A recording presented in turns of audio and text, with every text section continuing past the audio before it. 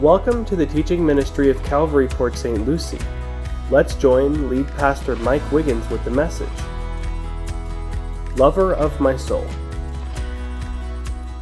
Well, for a number of different reasons, there's lots of Christians that struggle with the whole idea of whether or not God loves them. And so some people believe that God is so immense and he's so awesome that he doesn't even notice them. And so their attitude is, God is so big and I'm so small. Does he even know I exist? Or if he does know I exist, does he even care about me? Other people have another attitude. Their attitude is that God is so holy and just that he will not forgive their sin. That he's kind of up there in heaven doing this. And so their attitude is, man, I really blew it this time. I sinned yet again. God must be so mad at me. Why do I even bother? And so the questions this morning are, is God so immense that he doesn't care about us? Is he so holy that he won't forgive our sin? And the answer, especially from the second half of Mark chapter 5, where we're going to be today, the answer is a resounding no.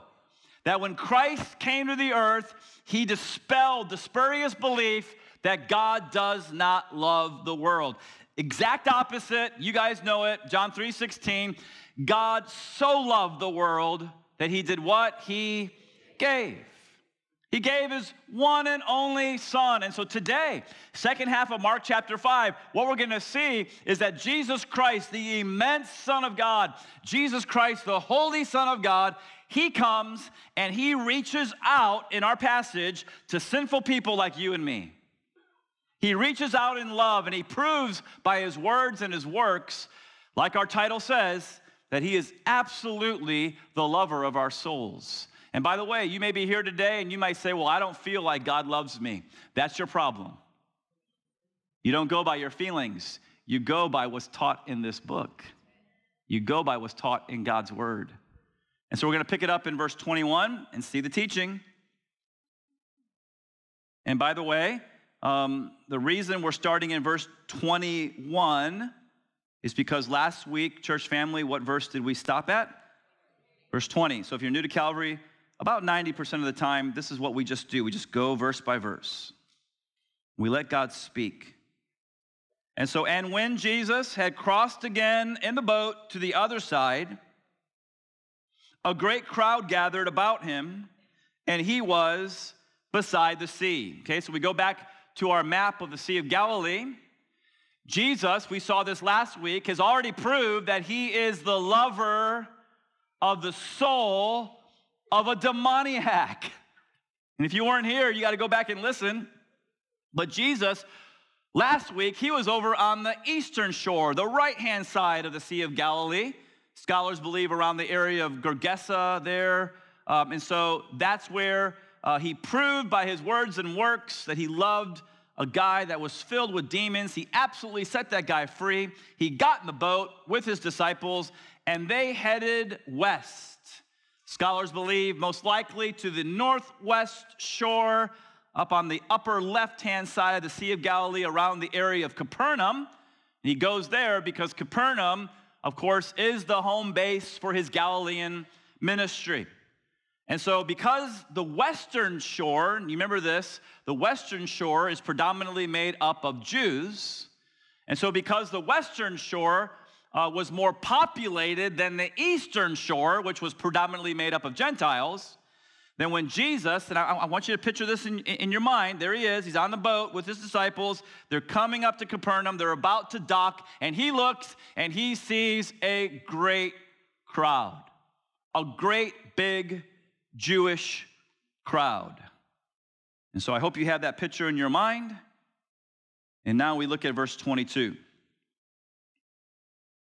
Then came one of the rulers in this very Jewish area, one of the rulers of the synagogue, Jairus by name. And seeing him, Jairus seeing Jesus, he fell at his feet and implored him earnestly, saying, my little daughter is at the point of death. By the way, some of you who are parents, try to put yourself in the sandals of Jairus. Imagine if your little girl, your little boy, was at the point of death. My little girl is at the point of death. Come and lay your hands on her so that she may be made well and live. And so in verse 24, Jesus went with Jairus, and a great crowd followed him and thronged about him. And so now we're introduced to Jairus, who the Bible says is the ruler of the synagogue, again, most likely in the area of Capernaum. Now, to be a ruler of the synagogue means that you had, in that day, a very high position among the people. And you would think that a guy with such a distinguished position would have it all together. But just the opposite, Jairus was a complete emotional wreck. And the reason that he's an emotional wreck is because his daughter is so sick, she's at the point of death. Luke tells us that this girl was his only daughter. And then we're going to find out later that she's 12 years old. And so Jairus, this distinguished, highly positioned ruler of the synagogue, he's there. He sees Jesus coming on the boat. He sees Jesus dock. He sees Jesus get out of the boat. There's a great crowd, thousands of people, however many people. And he makes his way to Jesus, and he literally falls down at Jesus' feet. And he implores the Lord, please come with me. My daughter's at the point of death. If you'll just lay your hands on her, then she will be made well. And so nothing will bring a person to their knees quicker than when someone they love is seriously ill. Isn't that true? And that leads you to your first point this morning. That in times of trouble, people will often open their hearts to the Lord. You see, Jairus was experiencing a time of trouble. And so because the time of trouble, the crisis hit his house, now he's wide open to the Lord. He's falling at Jesus' feet. And you might say, well, why wouldn't he be open to the Lord before? Well, that's easy to answer. Here's why. Because he's a ruler of a Jewish synagogue. He's a Jewish religious leader in a time when Jewish religious leaders were very much opposed to Jesus. And so you need to know that when the Pharisees in the crowd, and you might say, well, how do you know there's Pharisees in the crowd? Listen, there's always Pharisees in the crowd. The party poopers are always there, ready to jump on Jesus. And so the Pharisees, when they see one of their own come and kneel down before the Lord and give him the honor that's due his name, they're angry. They're hopping mad. If you weren't with us, way back in chapter 3, the Pharisees, who were the religious leaders, and the Herodians, who were the political leaders, they got together, and they've already been making secret plans to destroy Jesus. And so I have a question for you. You can answer out loud if you want, yes or no. Do you think Jairus really cared what his peers thought at his time of trouble? Yes or no? No. His little daughter was at the point of death. Nothing else mattered to him than seeing his daughter get better. I learned a principle at my former church more than 14 years ago from Pastor Dan Plord, and that is this. In the good times, people tend to party. But in the bad times, people tend to ponder. What do people ponder during the bad times of their life? They ponder things like, does God exist? Does he care? Does he notice me? Can he help me get out of my crisis? You see, when everything is good in people's lives, it's kind of like, why do I need God? I got a big house. I got a lot of money in the bank. I got a great job. I got my health. Why do I need God, right? And people tend to party and they tend to ignore God. But then all of a sudden, bam, a crisis hits. And the next thing you know, they're on their knees. Am I speaking the truth this morning? People hit their knees when the crisis hits. And so if you have an unsaved friend or family member, and by the way, if you're new to the Bible, you might think saved, unsaved, aren't those Baptist terms? Well, the Baptist church definitely uses those terms a lot, but guess where they get those terms? Right from the Word of God. That's Paul's words in the book of Romans. Ladies and gentlemen, you need to understand that generally speaking, there's two groups of people in the world, saved and unsaved, forgiven and unforgiven, people who are on their way to heaven and people who are on their way to hell. That's just what the Bible says, whether we like it or not, or whether it's politically correct or not. Question is, are you saved or are you unsaved? If you're saved and you have unsaved friends or family members and they're going through a crisis, please, please, please share Christ with them. Share about Christ's power and his love and his mercy. Why? Because at that moment of crisis, your friend, your family member is wide open to the Lord. They may be more open to the Lord than they'll ever be. And so take advantage of the situation and share the love of Jesus with them and his power to save. And so Jairus comes to the Lord, falls at his feet, says, Lord, my little girl is sick. Please come, lay your hands on her. And so Jesus goes with Jairus. They begin to walk, big crowd. Everybody's thronging, pushing, touching on Jesus, and they're making their way to Jairus' house. And we'll pick it up now in verse 25. We're introduced to a new character here. It says, and there was a woman who had a discharge of blood. Some of your translations say an issue of blood. Look at this, for 12 years. And who had suffered much under many physicians and had spent all that she had and was no better, but rather grew worse. And so we're now introduced to the woman with the issue of blood, a woman who was physically and emotionally just completely depleted and drained. And again, we kind of want to make sure that we're putting ourselves in the sandals of these people that we're faced with in the Bible so that we can kind of relate to where they're at. This lady is absolutely physically drained. Why?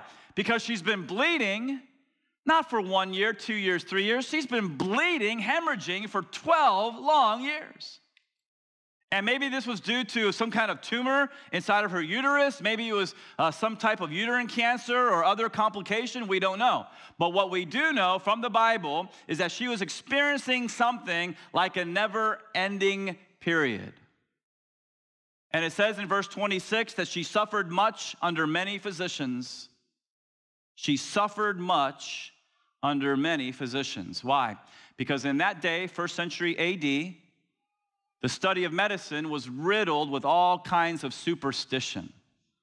When you look at the Jewish Talmud, for a woman in this lady's condition, a woman who had an issue of blood, the Jewish Talmud said, okay, so here's what you need to do.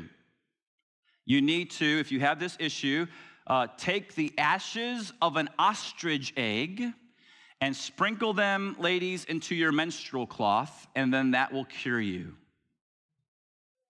No wonder she was suffering much under many physicians.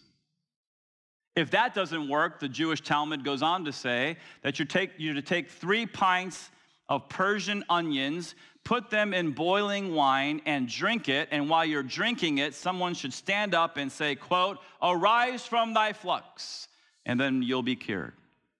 Now, I could literally go on and on and on for probably 10 or 15 minutes with all the so-called remedies in first century quote-unquote medicine, but I'll spare you of all the superstitious nonsense. Suffice it to say what the Bible says, that this woman was suffering under many physicians. She was broke, she was bleeding, and her issue, rather than getting better, it's just getting worse. She's depleted, she's discouraged physically, she's depleted, she's discouraged emotionally because she's feeling rejected. According to the law of Moses, she was ritually unclean and socially untouchable. So one of the guys that I usually read sometimes during the week to help prepare is Chuck Swindoll. Check out what Pastor Swindoll says about this woman's condition. He says, quote, to be ritually unclean meant that a person could not join in normal social activities. A woman in this condition could not enter the temple or a synagogue. She couldn't have physical contact with other people. She couldn't marry if her condition occurred early in her life. And if married, the law forbade intercourse. Socially, she might as well have been a leper. Again, we're trying to get ourselves into the sandals of the people in the Bible so that we can actually relate what they're going through and feel some pity for their suffering. And so no worship at the temple or synagogue. You're not allowed to come in here.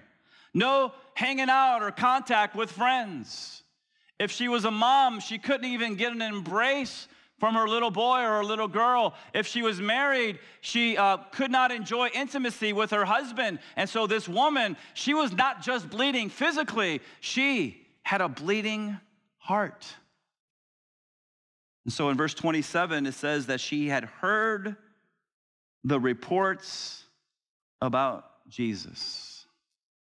By the way, you know why she heard reports about Jesus? Because people were talking about Jesus. Do you know how people in our community on the Treasure Coast are going to hear about Jesus? It's when Christians like you and me start talking about Jesus, not just on Sunday in four walls, but Monday through Saturday at our job, in our neighborhood, at the Walmart or the Publix or other places. We need to talk about Jesus, his love, his power, his mercy, the fact that he's the same yesterday, today, and forever. He's just as real today as he's ever been, and he still has the power to deliver people. She hears these reports. She's hearing the reports, right? And it says, and so what did she do? She came up, I'm in verse 27, she came up behind him in the crowd, and she touched his garment. So some scholars believe this is the outer cloak that rabbis wore, and the outer cloak would have tassels, and so the tassel is probably hanging right around here, mid-back. And so what does this woman do? What she does is that she presses into the multitude. The crowd had formed a barrier around Jesus, but this woman did not care. She just wanted to be made whole.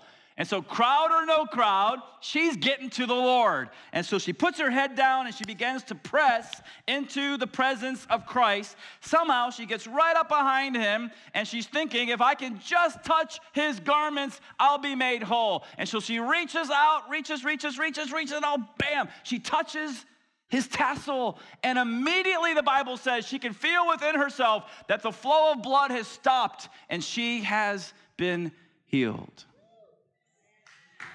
That is good news. Because how many of you guys believe Jesus still heals today? He still can make people whole today. But you know what I love about this story? Is that Jesus changed this woman's identity. You need to know that when you have an issue of blood for 12 years, 12 long years, that becomes your identity. And so this woman walked around for 12 years, and you know what she thought about herself? I'm the woman with the issue of blood. Until she met Jesus Christ and reached out in faith and touched him. And he changed her identity into a child of God. You see, some of you are here today and you have struggled with so many difficult issues in your past. Abuse, alcoholism, depression, divorce, right? A loved one that you cared for so deeply committed suicide. And it caused so much pain in your life that became your identity. You began to tell yourself, I'm the girl who was sexually abused. I'm the guy who's an alcoholic. I'm the guy who suffers with depression. I'm the girl who was divorced. Or I'm the person whose mom or dad or brother or sister committed suicide. And you've allowed that to become your identity. Well, I'm here this afternoon to tell you something, that is not your identity. You need to take that thought captive and make that thought obedient to Jesus Christ. Because here's what I know, that if you have, best way you know how, turn from your sin and turn to Jesus Christ alone as your Savior and Lord, that he has made you a child of God. And so you say, well, what do I do? I'm still fighting with this whole thing. You need to do what the woman did. You need to press into the presence of Jesus Christ. You need to take hold of him by faith, and you need to allow his power to flow through you over and over again until you are convinced that you are a daughter or you are a son of the Lord Jesus Christ. It's not your identity. Ladies and gentlemen, you've heard me say it before. I just want to help you this afternoon. There's two voices in your life. One voice says, you're the divorced person. You're the depressed person. You're the addict. You're the alcoholic. That's the voice of Satan. He wants to keep you down, and he wants to kick you while you're down. That is not the voice of God. The true voice of God is the voice that doesn't do this, but he does this. And he says, I love you, and you are a cherished child of God. And so take those thoughts captive and make sure you accept your identity as my child. Accept your identity. Come out of the darkness into the light. It's your choice. Remember we said last week, you always, always, always have a choice. And so in verse 30, it says that Jesus, perceiving in himself that power had gone out from him. That's an amazing statement. And by the way, that's been my prayer this weekend at all three services. I've said, Jesus, I'm praying that power comes out of you this weekend and goes into some people here at Calvary Port St. Lucie, because they're desperate. And they need your power and your wisdom and your love. And he still does it today, not just 2,000 years ago. And he felt the power coming out of him, and immediately he turned about in the crowd and he said, who touched my garments? It's like there's hundreds of people here, maybe over 1,000 people here. Who touched my garment? In verse 31, his disciples said to him, you see the crowd pressing around you, and yet you say, who touched me? Lord, everybody's touching you. And the Lord's thinking, no, only one person touched me with a touch of faith. And verse 32 says, and he looked around to see who had done it. And so Jesus says, who touched my garment? Now, you may disagree with me, but I personally believe that he knew exactly who touched his garment. He's the Son of God. And so why is he asking, who touched my garment? The reason why is because he wanted this woman to step up and publicly share her story. He's asking some of you to do that as well. And you might say, well, why? Why does she have to step up and share her story? I'm going to answer your question with a question. Okay, so you're asking me, why does she have to step up and share her story? My question to you is, who's standing next to Jesus? Whose house are they going to? Jairus, the ruler of the synagogue, whose little girl's at the point of death. And so Jairus needs to hear this woman's story. Why? His little girl is sick. He needs to hear the story of how this woman has been made whole. Who touched my garment? Step up, please. Share your story. And so the woman, in verse 33, knowing what had happened to her, came in fear and trembling and fell down before him. I love it. Here we have another person falling at the feet of Jesus. Ladies and gentlemen, please don't have ever have the attitude that God is like the big guy upstairs. That's irreverent and disrespectful. God is not the big man upstairs. He's Yahweh, the one and only true God. And I hope when you pray to him, at least sometimes you get on your knees, like the people in this chapter. And I hope sometimes you even get on your face before the one who knit you together in your mother's womb. He's deserving of our worship, and he's deserving of all of our adoration and respect and honor. Yes, we are his children. Yes, we can be intimate with the Lord, but we got to have respect at the same time. And so she falls down before him and tells him how much of the truth at the end of verse 33? The whole truth. This woman shared her testimony, and by the way, so should we. And so your next point is that the Lord will use our testimony to help other people. Now, it's intriguing to me as a Bible teacher and as a pastor that this is the second time this point has come up in two separate passages. It came up last week, and it's coming up again now this week. So what that tells me is that there's somebody at Calvary PSL who needs to share your story. God's given you another reminder.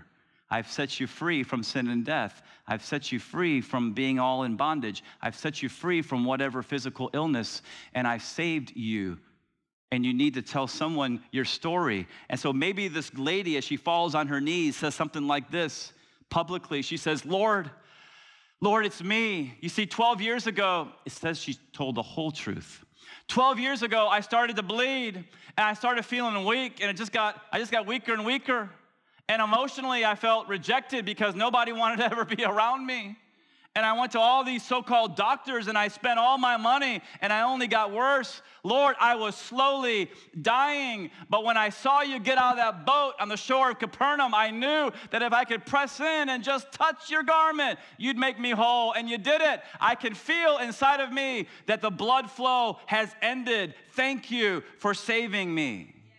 That was her testimony. And so Jairus is standing there, and he hears the whole thing. And you need to know that his faith is strengthened. And he's sitting there thinking, as the synagogue ruler, well, if Jesus can heal her, he can heal my little girl back at my house. That's why you and I need to share our story. As we go through life, you need to know that God is going to put people around us who are going through difficult times. God is going to give us divine appointments, Monday through Saturday, maybe even Sunday afternoon or even Sunday morning here, he'll give us divine appointments. People who desperately need to hear about Christ's love and his power and his mercy. And so if we, like the woman, will have enough courage to come out of the crowd and publicly share our story, then somebody, we may not even know that person needs to hear it, but they're going to hear the story of how Christ delivered us. And they're going to be helped. And so share your story. That's your homework assignment before service next week. Share your story with one person, at least one person. Ask God, God, show me one person that needs to hear my story. And just do it. You say, I'm afraid. This woman was afraid. She was trembling, but she stepped up. She faced her fear, and she shared her story. And Jairus got helped.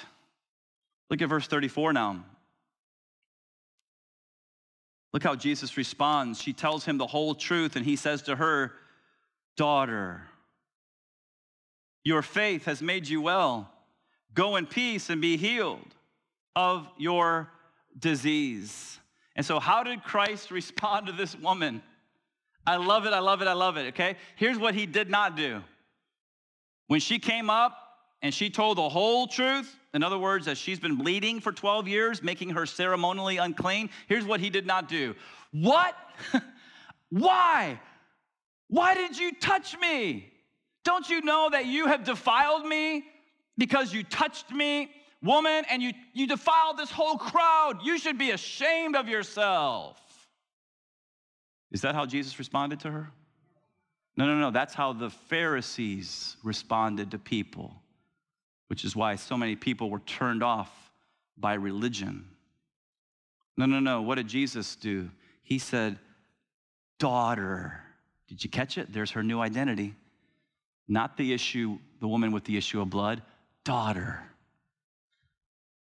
Your faith has made you well. Go in peace and be healed of this calamity, this issue, this disease inside of your life. And so the woman pressed into the presence of Christ, and what did he do? How did he respond? He showed her his love, and he solved her issue. Okay, so let me ask you a question. How many of you believe that we should not just be hearers of the word, but doers of the word? Okay? All right, so let's be doers of the word. Here's application right here. Press into the presence of Christ with how much faith? Full faith in his ability, and prepare yourself for a miracle. And so maybe you're here today and you've been dealing with a quote-unquote issue for a very long time, and you're absolutely depleted and you're absolutely drained. You want to solve the problem, you want to solve the issue, but the harder you try to solve it, the worse it becomes in your life. Now, here's my encouragement to you. Here's what you got to do. You need to press into the presence of Christ. And as you press, have full faith in his ability, and then prepare yourself for a miracle. I'm going to give you another question. You can answer out loud, yes or no. Is God still in the miracle business today? Yes. And by the way, that's about 20% of you just said yes. And so with 20% participation, I've got to ask the question again to really see where you guys are at. Okay, so here we go. Do you really believe God is still in the miracle business today? Yes or no? Yes, absolutely. He's still in the miracle business today. And did you know the world believes that sometimes more than the church? There's an article in the Huffington Post that referenced a survey of American physicians. And so U.S. doctors were surveyed, and here's the results, and I'm quoting now. 73% of U.S. physicians believe in miracles. You see how the world sometimes believes more than the church? 73% of American physicians believe in miracles, and 55% claim to have personally witnessed treatment results that they consider miraculous. Absolutely, God still does miracles today. But if you doubt, maybe you won't get a miracle. Yes, God still does miracles today, but he responds to people like this woman who press into his presence with faith. Look at what Hebrews says in Hebrews chapter 4, verse 16. It says, let us then with, what's the word? Confidence, not shyness, not timidity, not doubt, not believing. No, let us then come with confidence, draw near to the throne of grace. Why should we do that? So that we may receive mercy and find grace to help in time of need. But here's the problem. Some of you are not drawing near. And the reason you're not drawing near is because you think God's mad at you. You think God wants to judge you. You think God's up there doing this, shaking his finger down at you. And so you're saying, no, thank you, I'm not going to draw near. But I draw your attention to the fact that, hey, didn't you notice? It's not a throne of judgment. Do you see line 3, first word? It is a throne of what? Grace. God's riches at Christ's expense.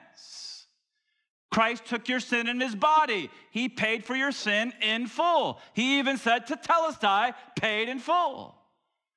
And so God's not going to make you pay for your sin when his son already paid for your sin. That's the basis of his grace. And so if you'll draw near with confidence, sin or no sin, yes, you should admit it and quit it. Yes, if we confess our sins, he's faithful and just to forgive our sins. But if you admit it and quit it, you can draw near in confidence to the throne of grace. And when you do that, you won't find someone who's angry with you or ready to judge you. You'll find a daddy who's ready to give you grace and help, who's ready to call you daughter like Jesus called her daughter, who's ready to call you son. Now, having said all that, I got to teach the whole counsel of God to be faithful as a pastor. And so sometimes there will be times in your life when you'll have an issue and you'll press into the presence of Christ, and the answer won't come, at least not in the time that you think it should come. Let me explain. Paul the apostle experienced this in 2 Corinthians chapter 12. Paul the apostle, who by the way had full faith, who, by the way, went around and God used him as a channel of his blessing, and he healed people wherever he went as an apostle. The Apostle Paul, who had full faith, had an issue. He called it his thorn in the flesh. Does anybody remember how many times he prayed that God would remove that thorn in the flesh? 3 times. He pleaded with the Lord 3 times, remove this issue, solve this problem. And look how Jesus answered him. He said, Paul, my grace is sufficient for you, for my power is made perfect in weakness. And he did not solve his issue. He left him with the thorn in the flesh. Now, scholars debate as to what the thorn in the flesh was. Some believe it was his poor eyesight. That's where I lean. That's where I agree. I think there's sufficient evidence in the New Testament that this is probably his thorn in the flesh, but we really don't 100% know what the issue was. But what we do know is that when he asked the Lord to solve the issue, the Lord said no. Now, how did Paul respond to that? Did he take his ball and go home? Did he say, forget church, forget God, God's not going to answer my prayer, then I'm out of here? No. What he did is that he humbled himself and he accepted the sovereign will of God, and he said in 2 Corinthians 12:10, okay, Lord, when I'm weak, then I'm strong. You see, the reason God gave Paul a thorn in the flesh is because he's the Apostle Paul. He had received so many revelations that would be mind-blowing to you and I, that if God did not give him a thorn in the flesh, Paul's head would have blown up and he would have had the biggest ego on earth. And so God gave him this to keep him humble. God gave him that thorn in the flesh to keep him dependent on the Lord, because when Paul was weak, then Christ was strong. And so we have 2 figures in the Bible. We have a woman with an issue of blood. She was healed. Then we have the Apostle Paul in this one situation. He was not healed. And so what should we do? Here's what we do. If you're with me, say amen. Here's what we do. If we have an issue like the woman, we absolutely 100% press into the presence of Christ with full faith in his ability, and we expect a miracle. That's how we pray. We pray with confidence. And we look to Jesus Christ. But if the Lord says no or not now, then we accept the sovereign will of God and we say, okay, Lord, obviously you want to keep me dependent upon you. Does this make sense to you guys? Just want to make sure you get the whole story. And so now in verse 35, it says that while he was speaking, there came from the ruler's house some who said, Jairus, your daughter's dead. Can you imagine? If you're a parent here, can you imagine hearing those words? Why trouble the teacher any further? But you got to love Jesus in verse 36. It says, overhearing what they said, Jesus said to the ruler of the synagogue, hey, do not fear, only believe. And so they're walking to Jairus' house. The crowd is everywhere. And somebody says, Jairus, your daughter's dead. I don't know how blunt this was, but my goodness. And this is the worst news any mom, any dad could ever get.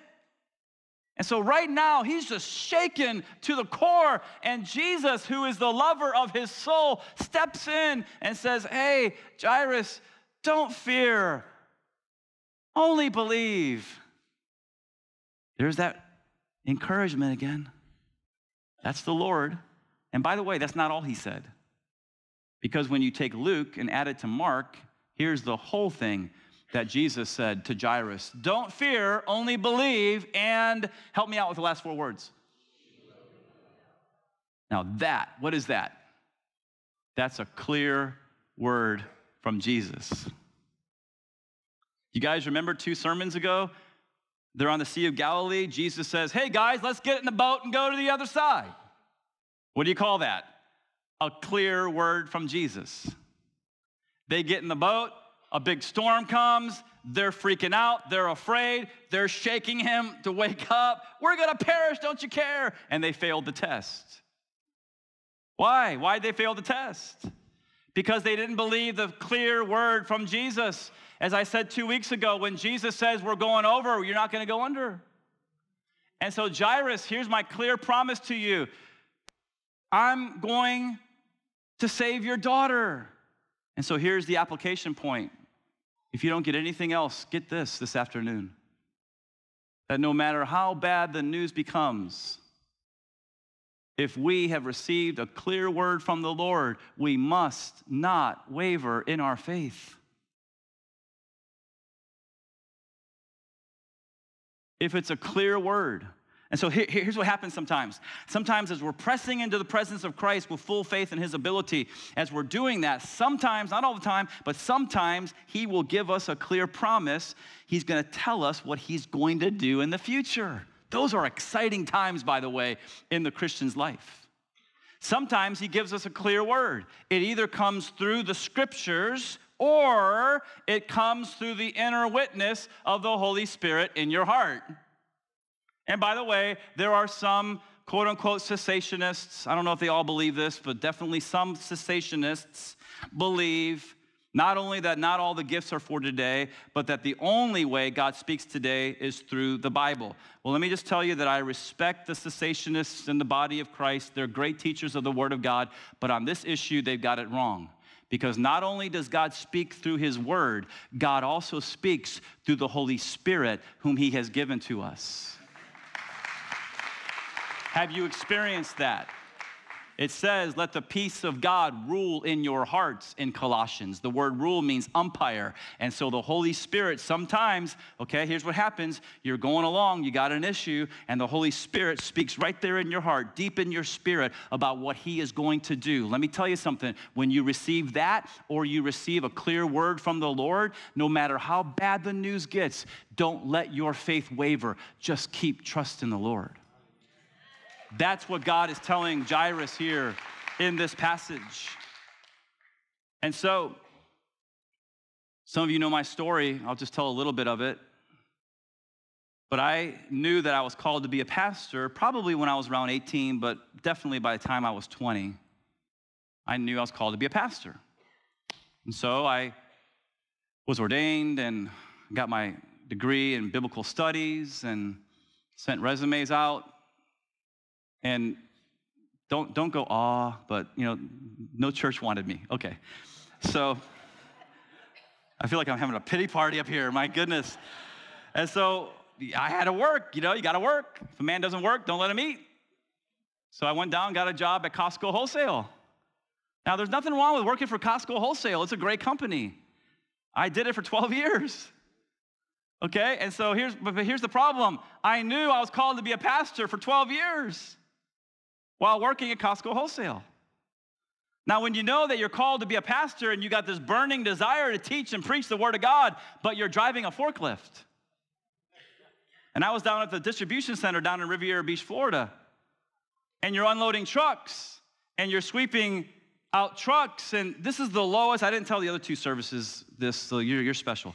But the lowest point I ever got, I think, in my life is when I knew I was called to be a pastor, and I'm there, and you had to get to work like at 4 a.m., 4:30 a.m., and I'm there, and I don't know why I'm saying this, Lord forgive me, but some truck driver actually relieved himself in the parking lot underneath his truck, and I had to go and clean it up. And you talk about low.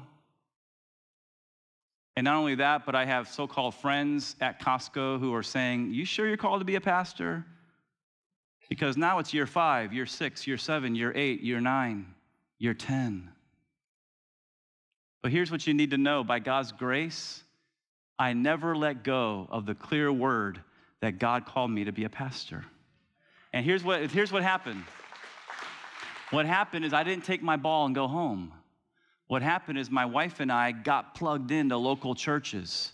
We didn't just sit, soak, and sour. What we did is that we connected, we served, we grew, we gave financially. Because how many of you know when you're faithful in little, God will make you faithful in much?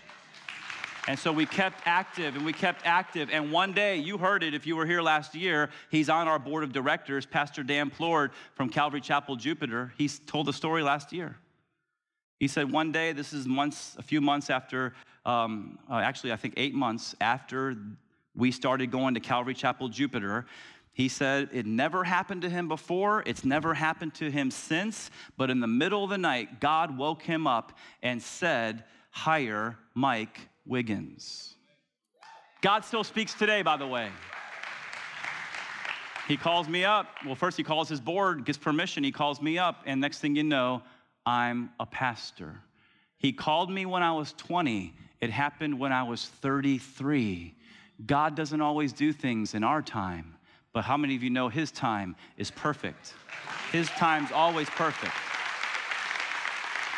So no matter how bad the news may seem, don't let go of the clear promise that God has given you. Keep moving forward in faith. And so now in verse 37, it says that Jesus allowed no one to follow him. He just encouraged Jairus. Jairus just heard his daughter's dead. And it says that Jesus allowed no one to follow him. Okay, so everybody in the crowd, step back. Don't go any further, except you, Peter, you, James, and you, John, the brother of James. Verse 38, and they came to the house of the ruler of the synagogue, and Jesus saw a commotion, people weeping and wailing loudly. So if you're new to the Bible, back in the first century Judaism, they would actually hire mourners, and the ladies would come, and they would scream, and they would yell, and they would play flutes, and then they get a paycheck for doing that. Verse 39, and when he had entered, he said to them, why are you making a commotion and weeping? The child is not dead, but sleeping. He's talking about her body, not her soul. I'll explain that in a moment. Verse 40, and when they laughed at him, they're laughing in the face of the Son of God. Talk about doubt. And they laughed at him, but he put them all outside. You see what God does to unbelievers? He puts them outside. Some of you need to do that with some of your friends. Because God's giving you a clear word, he wants you to believe, but you got friends who don't believe, and they're discouraging you. What you need to do is put them outside, and you need to have friends like Peter, James, and John encourage you in your faith. He put them outside, and he took the child's father and mother and those who were with him, and went in where the child was. And taking her by the hand, he said to her, Talitha Kumai, which means, little girl, I say to you, arise. And immediately the girl got up and began walking, for she was 12 years of age. And they were immediately overcome with amazement. I guess so. And so Jesus takes Jairus' little girl's limp hand, and he says to her, little girl, get up. And again, when you read Luke, you get the whole story.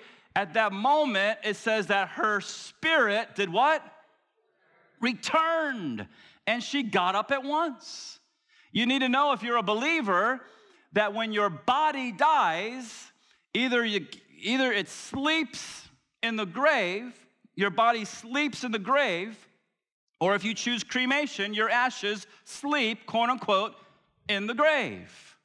Your body sleeps. But how many of you know your spirit never sleeps? To be absent from the body means to be present with the Lord. And so as soon as this little girl died, her body sleeps. Jesus wasn't lying, but her spirit immediately went into paradise. And so what does Jesus do here? He tells her, come back. And Jesus makes a long distance call. So far, AT&T could never get there. It's way out of the range, all the way to Abraham's bosom, to paradise. And her spirit returns to her body, and she gets up, this 12-year-old girl, and she begins walking around the room. Now, give me a little liberty here. I know it doesn't say it in your Bible, but what did she say? I think she said, Mom, Dad, I love you, but why did you ask Jesus to bring me back? I was having such a good time in paradise. You see, listen, some of you have recently lost loved ones. And I am so So sorry for your loss. But if you right now are wishing they would come back to you, please understand this. They don't want to come back. They're in paradise. And if you know the Lord, one day you're going to meet them in paradise and you're going to have all eternity to be with your loved one. Listen, any little kid under the age of accountability who dies, listen, they immediately go to paradise. I don't care where they live in the world. If they're under the age of accountability, when babies die, little kids die under the age of accountability, straight to the arms of the Father. And when adults who know the Lord, who are past the age of accountability, realize they're sinners, but turn from their sin and ask Jesus for his forgiveness, they immediately go into the presence of the Father. You'll be there with them. Just hang on. But I know sometimes when little kids die, people have an attitude and they say, they're so young. They had their whole lives to live. This is not fair, God. Ladies and gentlemen, don't you realize that their life, when they reach the shores of the kingdom of God, has just begun? You're going to find out when you go to the kingdom of God, it's way better than this fallen world. And so hang on to that sure hope that the resurrection is coming because Jesus is risen from the grave. Last verse, verse 43, and he strictly charged mom and dad, them, that no one should know this, and told them to give her something to eat. Jesus said, hey, mom, dad, don't tell anybody what just happened. And you say, why not?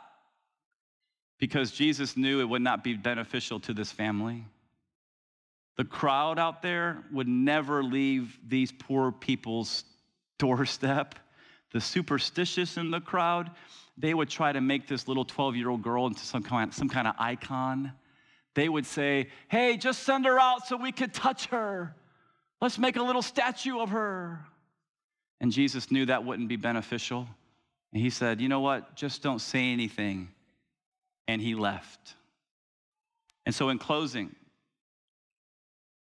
if you struggle with the whole idea that God loves you, I hope you've seen today in the second half of Mark chapter 5 that he absolutely is the lover of your soul. He reaches out to sinful people like you and me, no matter what you've done in the past. In fact, he loves us so much. Look at what John said in his little letter at the end of your Bible. By this we know love, that he, Jesus, laid down his life for us. You see, some of you may think, I can get to heaven if I'm just good enough. If you could get to heaven because you're good enough, why did God have to become a man and hang half naked on a cross? Could you answer me that question?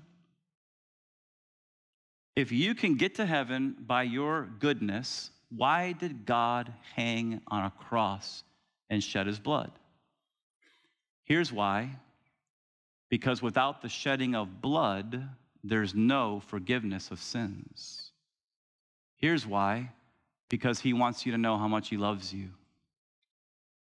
He died for you. He rose again. And now his arms are stretched out wide. And he says, hey, I don't care what you've done. I love you. Come to me. But it's not enough to just acknowledge facts in your head. You need to trust Christ with your heart. You need to turn from your old way and turn to him alone as your Savior, as your Lord, as your Redeemer, as your Master. One of the greatest gifts God can give his children is the assurance of their salvation. If you're not sure where you stand with God, we want to help.